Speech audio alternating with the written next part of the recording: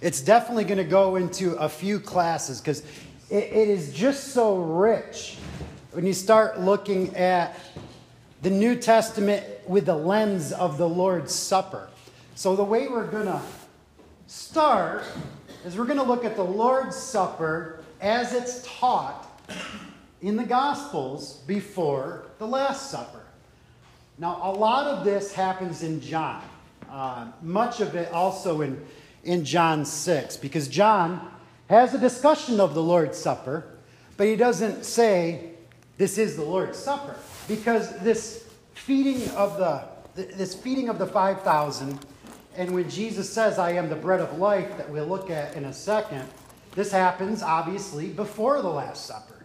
So this is part of the edification. It's part of the tutoring, part of the training we have going into the Lord's Supper. Now in John, there is no Lord's Supper Christ institution in it. It's in Matthew, Mark, Luke, and Paul in 1 Corinthians. So John doesn't have the words of institution, but we have looked at the other accounts of Christ's words. John, we'll see, speaks pretty clearly about the Lord's Supper. So we started with Christ's clear words. Now we're going to start to look at the words of John. One thing I'd like to do, and this is how, when we read the Bible, not at church, sometimes we read it a couple chapters at a time, maybe one chapter at a time, maybe even a smaller book. You could read a whole book at a time. It's actually called cursory reading. And there's a really great and awesome purpose in this, which we're going to do with John 6 in a moment. The opposite of cursory reading is kind of like the texts that we have in church on Sunday. It might be a quarter of a chapter, or 6 verses, or sometimes even 4 verses, or 20 verses.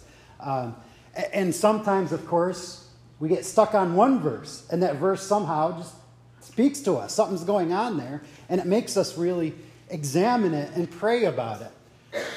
But the cursory reading gives us a wider context. It gives us a context of what's going on in the pericope and what's going on that John is talking about. And it's actually quite early in John's gospel. So we're going to look at John 6 with the Lord's Supper in mind. Because one of the points I really, really want to teach today is thinking sacramentally is thinking spiritually. Sometimes it's hard for us, especially maybe even in parables of Christ. We think bodily. When we hear about the 10 lepers, we hear about the 10 lepers and only one came back to say thank you and all that. And it's sometimes difficult for us to make the spiritual connection. The Lord's Supper helps us with that in many, many readings in many ways. And so does baptism, quite frankly. Because that is a way, a gift, a means of grace that God has given to us where spiritual meets bodily. The Word of God and water. The Word of God and bread and wine. He makes the connection for us. So we're going to look at John chapter 6. We're going to read this in 2 different parts. If somebody with a loud and booming voice would like to read verses 1 through 15, we'll split it in half. After this, Jesus went away to the other side of the Sea of Galilee, which is the Sea of Tiberias. And a large crowd was following him, because they saw the signs that he was doing on the sick. Jesus went up on the mountain, and there he sat down with his disciples. Now the Passover, the feast of the Jews, was at hand. Lifting up his eyes then, and seeing that a large crowd was coming toward him, Jesus said to Philip, "Where are we to buy bread, so that these people may eat?" He said this to test him, for he himself knew what he would do. Philip answered him, 200 denarii would not buy enough bread for each of them to get a little. One of his disciples, Andrew, Simon Peter's brother, said to him, There is a boy here who has 5 barley loaves and 2 fish. But what are they for so many? Jesus said, have the people sit down. Now there was much grass in the place, so the men sat down, about 5,000 in number. Jesus then took the loaves, and when he had given thanks, he distributed them to those who were seated. So also the fish, as much as they wanted. And when they had eaten their fill, he told his disciples, gather up the leftover fragments, that nothing may be lost. So they gathered them up and filled 12 baskets with fragments from the 5 barley loaves left by those who had eaten. When the people saw the sign that he had done, they said, this indeed the prophet who is to come into the world. Perceiving then that they were about to come and take him by force to make him king, Jesus withdrew again to the mountain by himself. Thank you. And we can start to see with that lens of the Lord's Supper, but I don't want to put a stop to it. Let's read, somebody would like to read 16 through 34.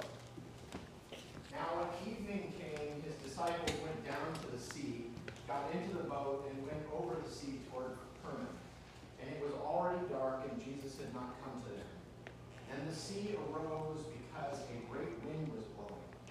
So when they had rowed about 3 or 4 miles, they saw Jesus walking on the sea and drawing near the boat, and they were afraid.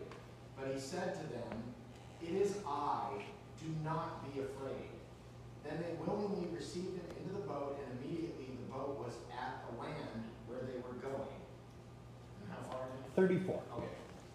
On the following day, when the people who were standing on the other side of the sea saw that there was no other boat there except that one which his disciples had entered, and that Jesus had not entered the boat with his disciples, but his disciples had gone away alone. However, other boats came from Tiberias, near the place where they ate bread after the Lord had given thanks.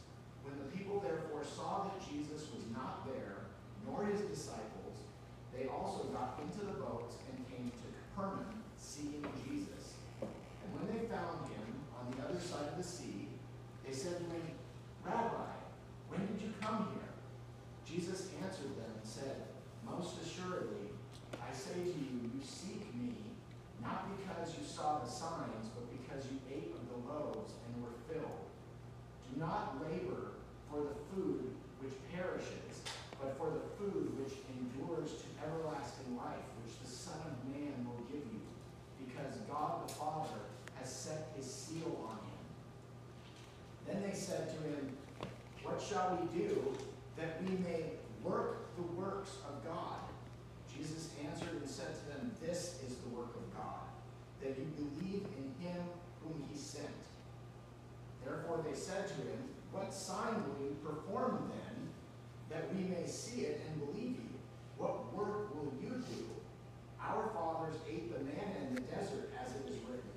He gave them bread from heaven to eat. Then Jesus said to them, most assuredly, I say to you, Moses did not give you the bread from heaven, but my Father gives you the true bread from heaven.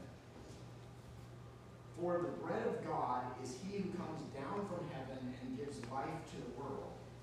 Then they said to him, Lord, give us this bread always. All right, thank you. About 35 to 51.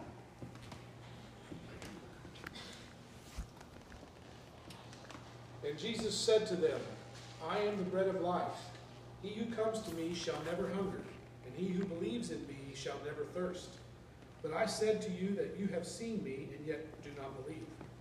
All that the Father gives me will come to me, and the one who comes to me I will by no means cast out. For I have come down from heaven, not to do my own will, but the will of him who sent me. This is the will of the Father who sent me, that of all he has given me I should lose nothing, but should raise it up at the last day.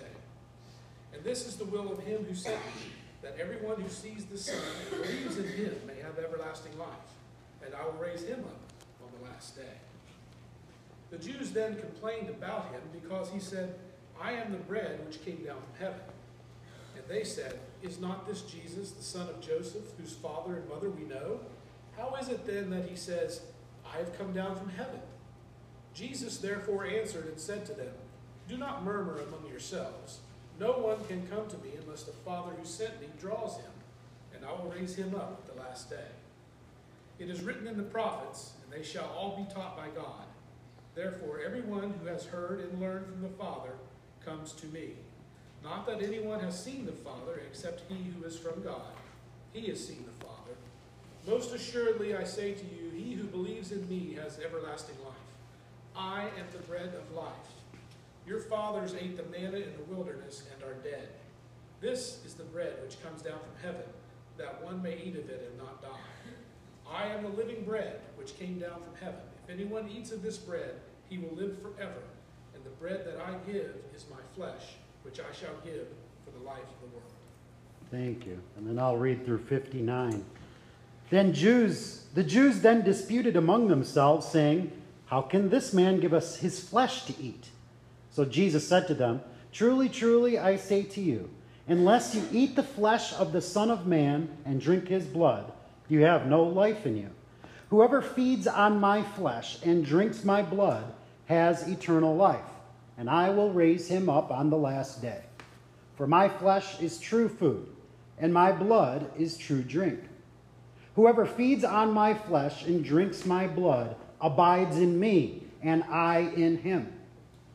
As the living Father sent me, and I live because of the Father. So whoever feeds on me, he also will live because of me.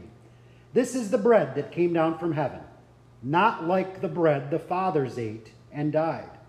Whoever feeds on this bread will live forever. Jesus said these things in the synagogue as he taught at Capernaum. I don't know about you guys, but I lost count at the pictures of the Lord's Supper going on in there. And this, it's almost when we read cursory right through a chapter as we did, it almost makes, we got to stop and look at it a little bit section by section. We could honestly spend probably the next 10 classes just looking at John 6 in the Lord's Supper. But when you have the Lord's Supper in mind, you are thinking spiritually. So with that in mind,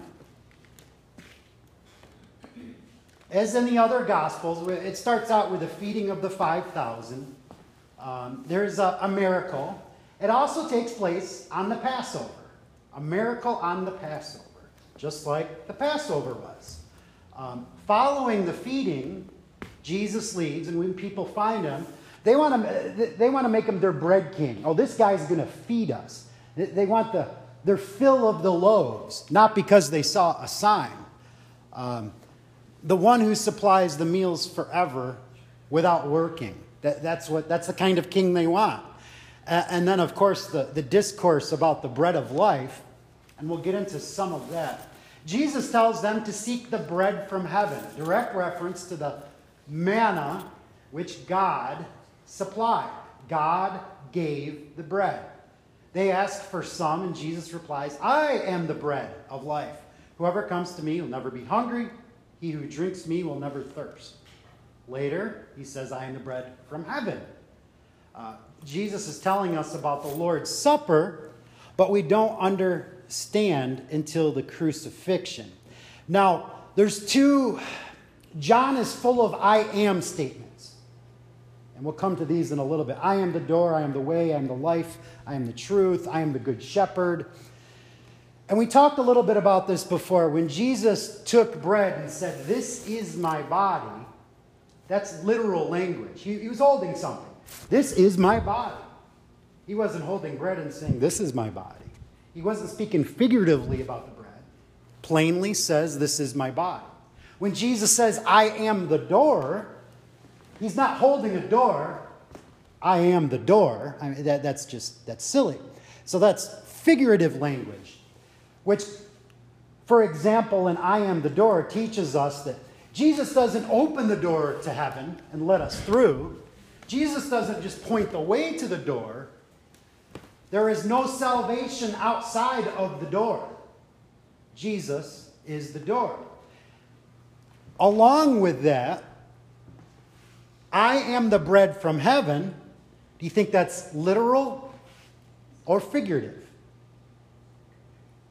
Very literal. I am the bread from heaven. This is my body. I am the bread of life. He holds bread, takes bread, and having given thanks, broke it, and said to his disciples, this is my body. So we have connections to this. And something else to keep in mind, especially with John. John is pretty well known, pretty well thought out to be the youngest of the apostles. And it is the last gospel written. At the time it was written, John had probably partaken in hundreds of Lord's Suppers. At least 40 years worth of weekly, if not daily, communion in the earlier days. Jesus is telling us about the Lord's Supper. We read this John 6 discourse with the walking on water in the middle, and that's a whole nother beautiful ball of wax. But we read this discourse, and there are some people that will say this is not about the Lord's Supper. Come on. How many references? I lost count as we're reading through it. Pharisees who are not thinking sacramentally, who are not thinking spiritually, how can we eat your flesh? And part of the reason they're thinking bodily and not spiritually, because they had normally eaten the flesh of the sacrifice, the flesh of the animals. This was something sacrificed to God for the atonements of sin, blood on the altar, blood on the people sometimes, and eat the cooked meat. Very particular parts of it too. But that's what they were, so they say, well, how can we eat your flesh? They're not thinking, they're certainly not thinking sacramentally, because the sacrament hadn't been instituted yet, but they're not thinking spiritually at all. Jesus said to them, I tell you the truth, unless you eat the flesh of the Son of Man and drink his blood, you have no life in you. Whoever eats my flesh and drinks my blood has eternal life, and I will raise him up on the last day. My flesh is real food, literal language. My blood is real drink. Again, literal language, not figurative. Whoever eats my flesh and drinks my blood remains in me and I in him. Just as the living Father sent me, and I live because of the Father, so the one who feeds on me will live because of me. This is the bread that came down from heaven. Your forefathers ate manna and died. But he who feeds on this bread will live forever. And what he's doing here, he's teaching the Pharisees. You're thinking bodily. You're thinking about the manna that had just enough every day to get by and 2 days worth for the Sabbath. But he who feeds on this bread will live forever. This is a New Testament in his blood. All right. Questions before we move on to the wedding? We're going to start to actually move backwards a little bit through John. Because John 6, certainly sacramental. What I really want to make sure we understand today is that all of the Gospel of John is sacramental. When we have that lens, when we're thinking sacramentally, when we're thinking spiritually. So let's turn to John 2. Let's look at the wedding at Cana. The first miracle, the first sign. And then whoever would like to read John 2, verses 1 to 11. On the third day there was a wedding at Cana in Galilee, and the mother of Jesus was there. Jesus also was invited to the wedding with his disciples. When the wine ran out, the mother of Jesus said to him, "They have no wine." And Jesus said to her, "Woman, what does this have to do with me? My hour has not yet come." His mother said to the servants, "Do whatever he tells you." Now there were 6 stone water jars there for the Jewish rites of purification, each holding 20 or 30 gallons. Jesus said to the servants, "Fill the jars with water." And they filled them up to the brim. And he said to them, "Now draw some out and take it to the master of the feast." So they took it. When the master of the feast tasted the water now become wine, and did not know where it came from, though the servants who had drawn the water knew, the master of the feast called the bridegroom and said to him, "Everyone serves the good wine first, and when people have drunk freely, then the poor wine. But you have kept the good wine until now." This the first of his signs Jesus did at Cana in Galilee, and manifested his glory, and his disciples believed in him. Thank you, Rick. Did you want? Okay. No, that's good. That's good. Thank you. When we've all heard this reading before, and for myself included, have we ever made the connection to the Lord's Supper? And I haven't. And I started studying the language of it and what's going on. And the way that I look at text, the way I'm trained to look at text is from a preaching standpoint. So I look for whether it be different angles or rubs or topics on what to preach on. This is one of those readings that comes up in the church year that has 2,000 sermons in it, maybe 5 million. It is unbelievable, all of the different things going on. So the topics that come to, well, marriage, it's a wedding. Whether it be the wedding that took place at Cana, maybe even compared to the wedding feast of the Lamb in Revelation. Family. Family is their gathering. And there's some family dynamics going on with the fourth commandment. Was Jesus being rude? Well, he wasn't being nice.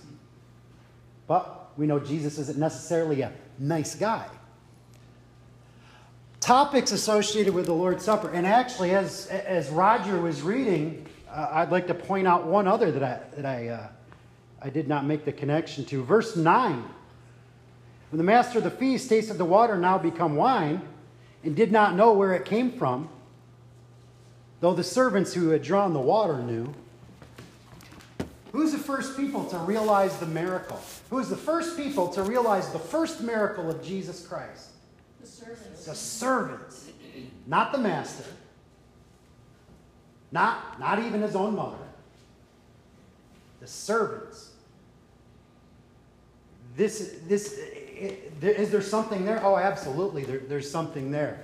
When it comes to the caste divisions, especially of those days back then, it would be like master of feast, heads of household from around town, the parents of the bride, the parents of the groom, other family, other friends, and then you got servants.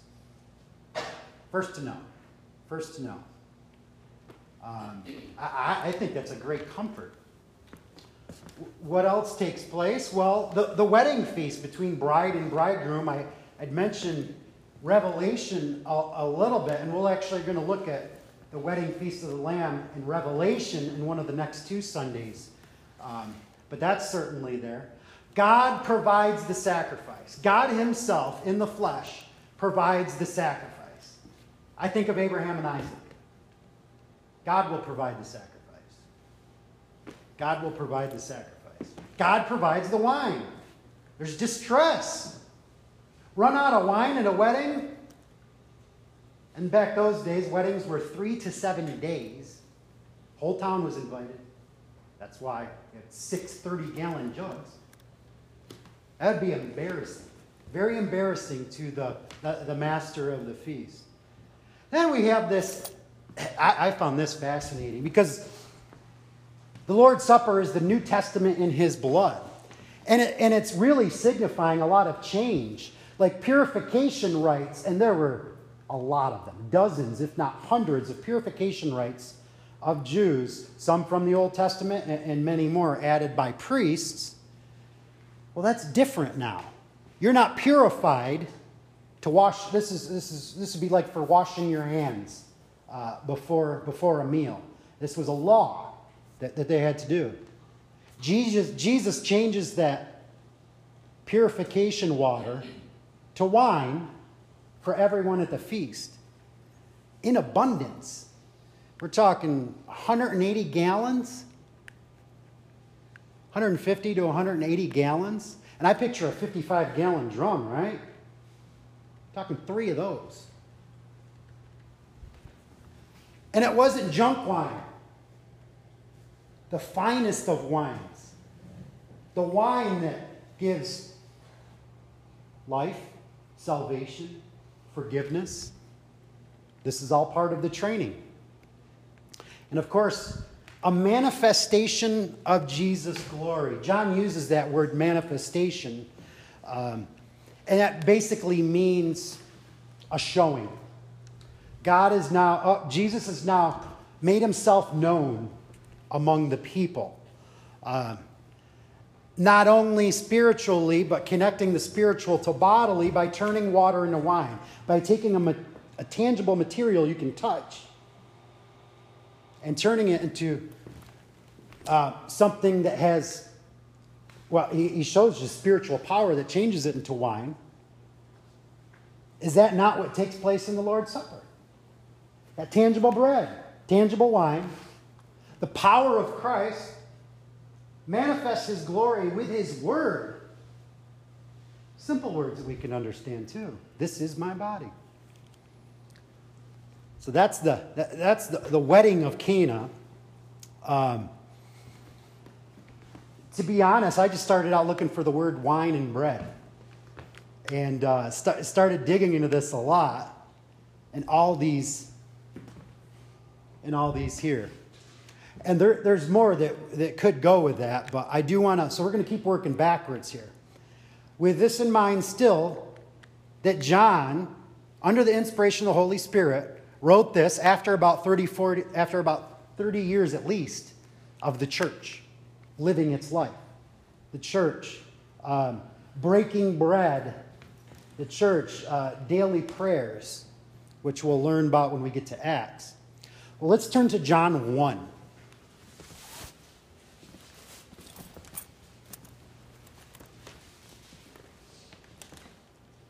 And we're still thinking sacramentally. We're going to read 3 different verses, standalone verses. If somebody would like to read verse 1, 4, and 14.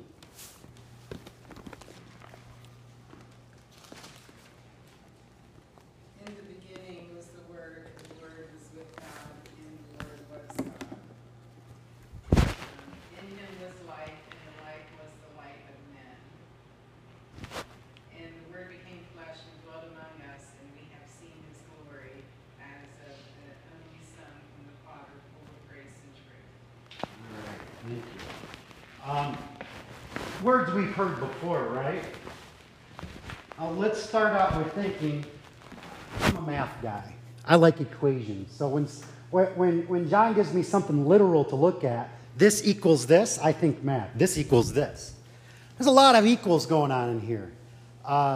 Mostly, actually, I would argue all literal equations that speak spiritually and sacramentally. And here's what I mean. And the Word was God. The Word became flesh. Life, light. This is my body. Same thing. He's talking about an actual physical body. That the word he uses for this is my body is an actual physical body. Full of glory, in glory, full of grace and truth.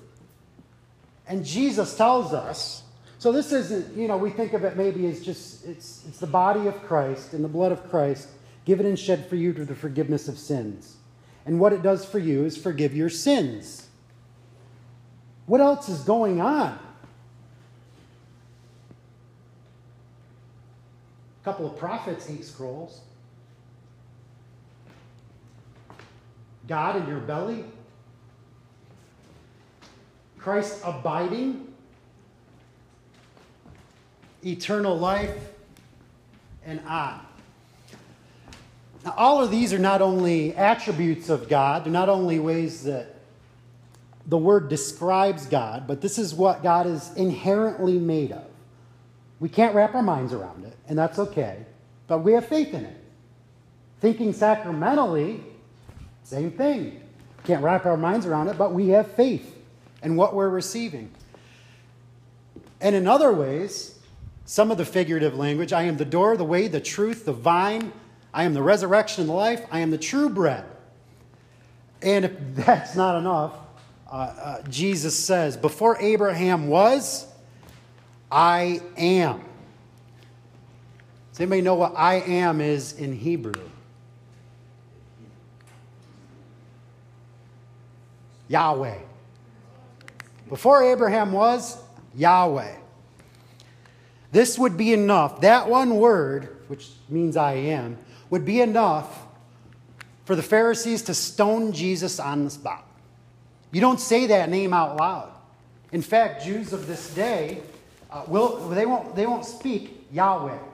They have another name. They do Elohim or Hashem in Hashem.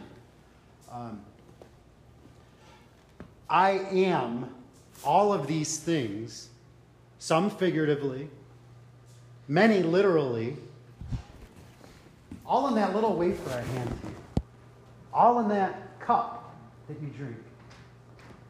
It's a little mind-rattling. Can you even fathom what's going on? All of this becomes part of you. You digest it. It's still bread. It's still wine. Gets to your belly, goes to your liver. I don't know what the kidneys do, but I'm sure they're part of it too. It becomes Christ abiding in you, physically and spiritually. Now, I want to look at some others. These are all other Bible texts, starting with New Testament, and I got a couple Old Testament in here. And I just started looking for some different words, and I started looking at others, and others just kind of like, wow. Think Lord's Supper. Blessed are those who hunger and thirst for righteousness, for they shall be satisfied. Jesus' Beatitudes. Same Sermon on the Mount teaches us to pray. Our Father in heaven, hallowed be your name. Your name is holy. Your kingdom comes. Your will be done on earth as it is in heaven. Give us this day our daily bread.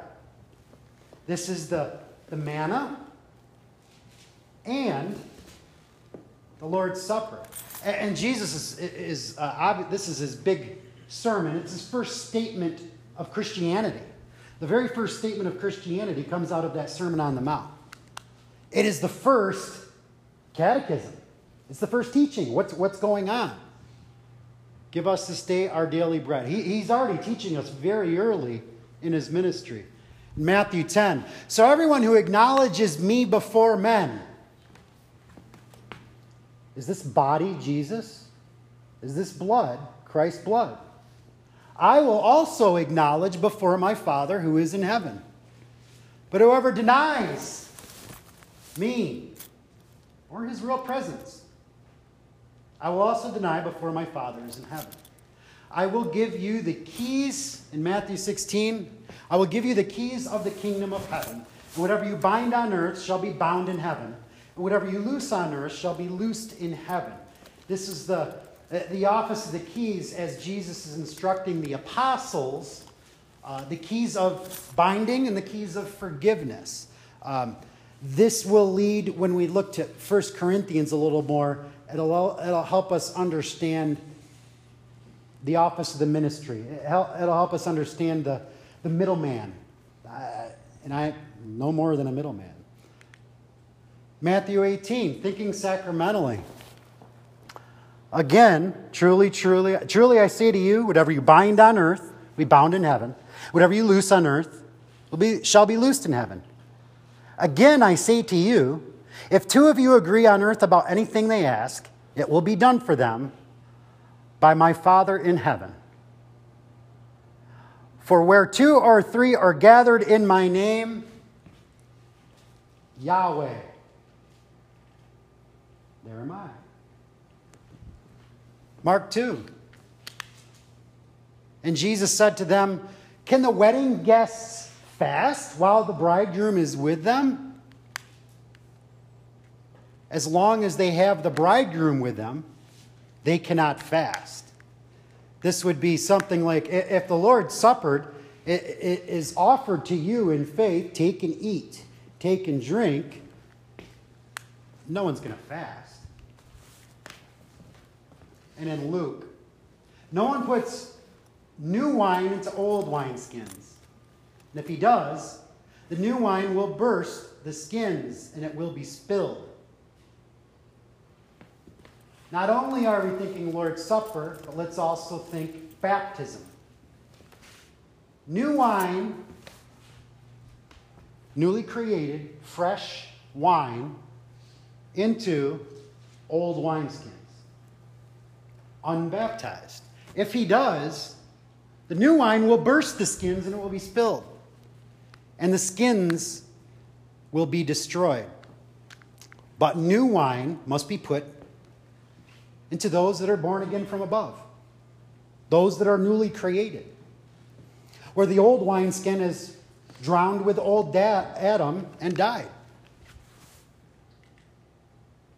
We'll go back, and I love these because the word made flesh, that's a really big equivalency we have.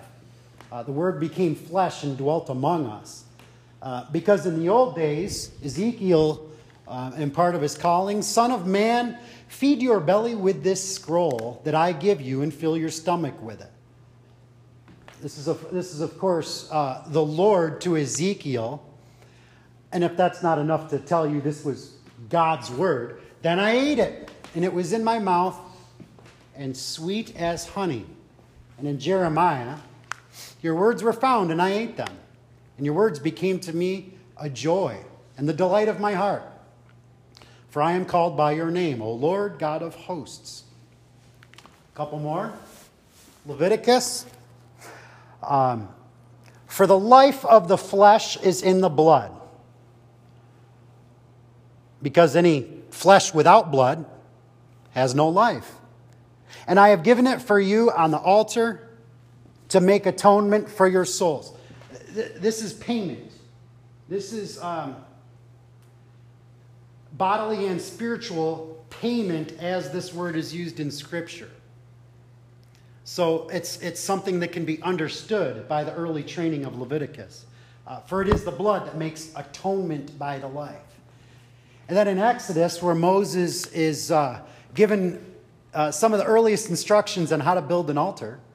An altar of earth you shall make for me, and sacrifice on it your burnt offerings and your peace offerings, your sheep and your oxen, in every place where I cause my name to be remembered, in remembrance of me, I will come to you and bless you. And that leads to this next part. If you remember from the first class, we talked about the double meaning of in remembrance of me. At first glance, when we hear these words, we think, okay, I need to remember what happened for me, what happened for my forgiveness of sins. But the double meaning that's in this is also in the remembrance of Jesus. Remember me, but please don't remember my sins. This is, read through the Psalms. A quarter of the Psalms talk about this remembrance. And this is one of my favorites. Remember your mercy, O Lord, and your steadfast love, for they have been from of old. Remember not the sins of my youth or my transgressions. When sins are forgiven, they are also forgotten by God. They don't exist. They can't exist. According to your steadfast love, remember me for the sake of your goodness, O Lord. This steadfast love we see 300 times in the Old Testament. Mostly Psalms and some in others.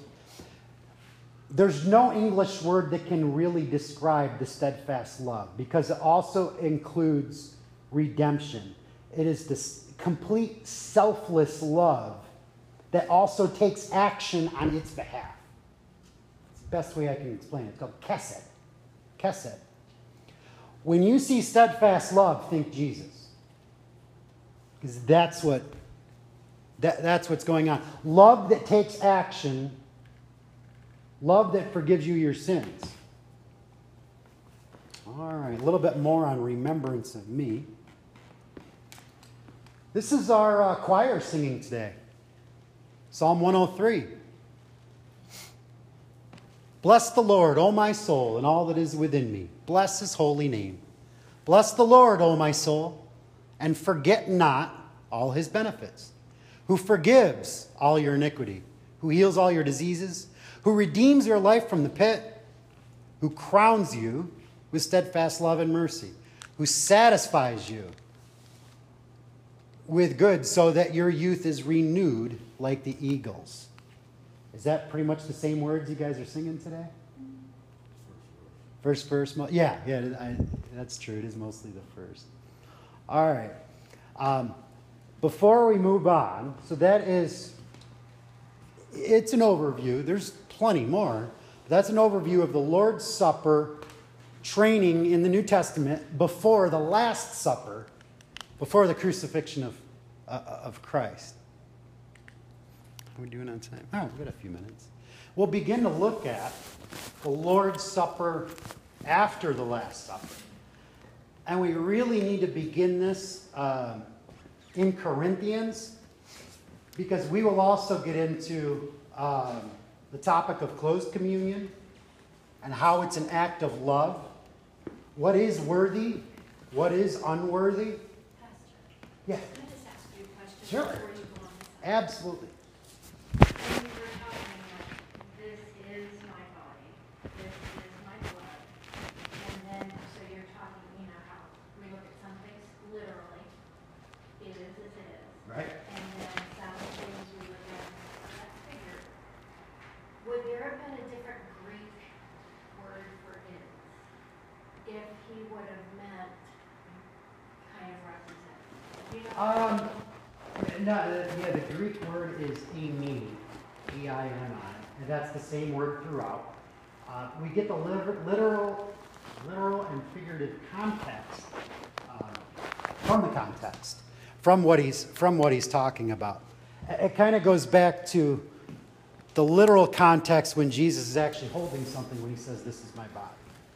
And there's nothing that tells us he's holding a door when he says, I am the He door. says he is the door, not a door. The door. That's part of it too, yeah. It makes him the one and only. Yeah. Yeah. I will actually look more into that, because I was thinking that too. But yeah, you got something with it? Yeah, if I'm not mistaken, in the door, the gate, the good shepherd, and so forth, the figure is not in the copula or the verb. The figure is in the noun, door, good shepherd, gate, and so forth. Well, good and door are the same place, but and one of the things we have to be careful in talking about the Lord's Supper, because we do so much. There was only one person who could say, "This is my body, this is my blood," and it'd be literal. That's a miracle. I mean, that's irrelevant. No one else in all creation could say, "This is my body, this is my blood," literally. Because it's a miracle. And so all the arguments are about the verb. I admit, sorry, I felt talking a different pronunciation, but the verb does not change. The verb is literal in all of those passages. The Reformed want to make the verb symbolic in the Lord's Supper text. Right. And they would take something like the door, and and say, "Oh, there's proof that this is my body's figure." Yeah, and one of the things That's exactly what they say, because I had once gone to an Orthodox Presbyterian church, and there was a discussion about being members, and that's where I drew the line. And I said, I can't agree with your interpretation here, because that's what he was trying to do with the Lord's Supper, and he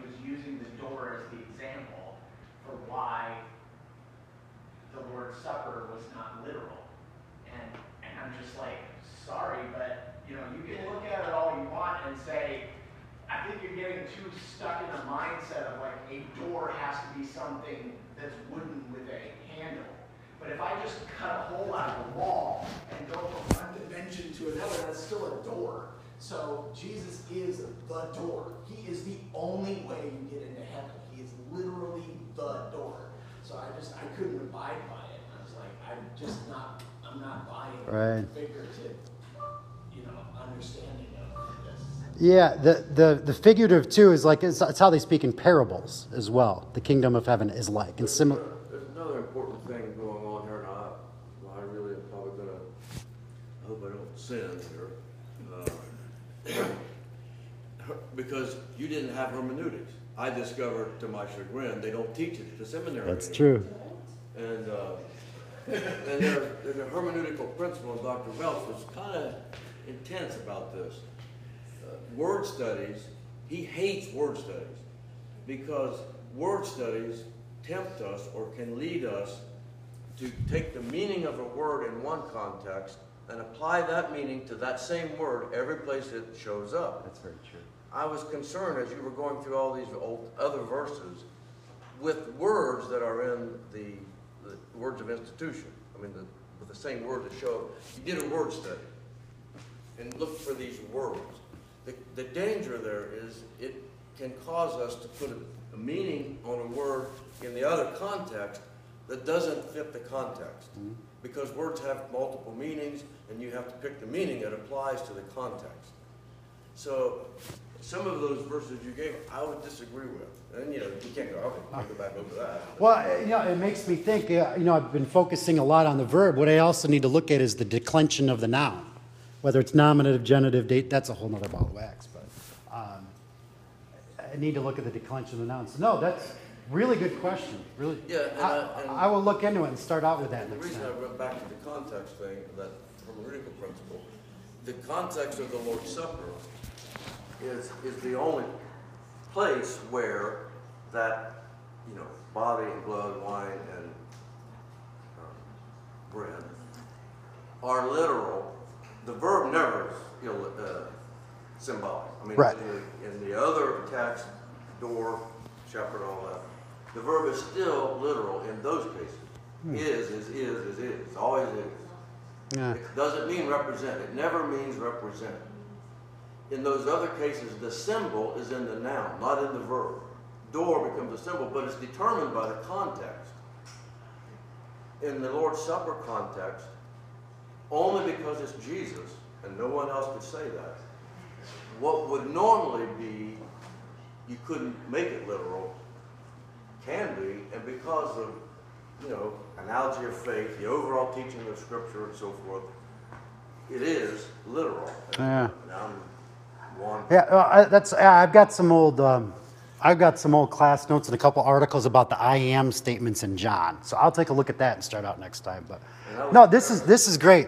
By all means, if it challenge your pastor, that's your job. By all means, do that. And it really is. I have one other thing I've made notes. That's why I will never change my Bible. I'm not sure if it's correct or not, but it says that in that John 6 part, that when it's referring to the flesh, it can't be the Lord's Supper they're talking about, because that would make the Lord's Supper the only way to eternal life. And it says, I've written down flesh used here, body used when talking about the Lord's Supper. And then when they use flesh, it's talking about receiving faith. So I don't know. Yeah, no, it is an ongoing controversy that we will not know. It's been a controversy probably more than 500 years. You have the answer for that? I think I have an answer. That interpretation's from Luther himself. It is. Yes. Yeah. And I've always disagreed with Luther. I totally disagree with him. And the reason why, I'll give you the reason why. We didn't even read the passage of it. It's the response from the disciples regarding what Jesus says. So when Jesus says it, they say, this is a hard teaching. Who can believe this? And does Jesus back down at all and say, wait a minute, you're getting me wrong here. This is all figurative. He doesn't back down at all. And so I don't interpret it the way that they interpret it based upon the response from the disciples of saying, I- this is clearly, we can't take, and it also says that many people turned away and left at that point and never came back. This has been just in the LCMS in America, it's been a controversy its entire time. It's probably, book-wise, it's probably 2/3 that say it is the Lord's Supper, 1/3 says it isn't the Lord's Supper. I've seen really, really smart guys disagree on it for many different reasons, some language-wise, whether it be literal, figurative. And that's also why I did want to take a look at a cursory reading of it. Because we kind of got the overview. If we're thinking about the Lord's Supper, because at this time, John knows about the Lord's Supper. And in being inspired by the Holy Spirit, here's what he writes. What's the first feeling you got? Is that feeling right? I can't, I'll never say for certain, but we'll find out one day. We'll find out one day. I will look into that. The I am statements are, I'll close with this. Dr. Weinrich is the professor at seminary. He was also a Navy chaplain for about 25 years. I think he's about 82 years old now. He's written everything. His focus is John and John alone. His commentaries are all on John. We got in his class last year, Dr. Weinrich. We finally got to John 6. Is John 6 sacramental? You know what he said? I won't use the word he used. The whole dang Gospel of John is sacramental. So giving an answer without giving an answer is probably a good politician. Well, but I think you were saying this in a different way at the beginning. One of the reasons those who believe this believe it can be true and correct. John wrote the gospel in like 95, one of the last gospels to be written. Matthew, Mark, and Luke were in circulation already. That's true too. Yeah. And John, very good point. John believed, well, this is a conjecture, but if John felt it wasn't necessary to use the actual words of institution of the Lord's Supper because everybody already knew that. That's been covered. It's been covered by Matthew, Mark, and Luke. Then that could make John 6 sacramental. I believe it is. Yeah. But, Corinthians was probably written before John. I don't know. I'd have to look at Paul's travels, but yeah, I think it was. yeah. Yeah. No, excellent discussion. This is fun. I like this stuff. Are we late? Oh, yeah, I guess so.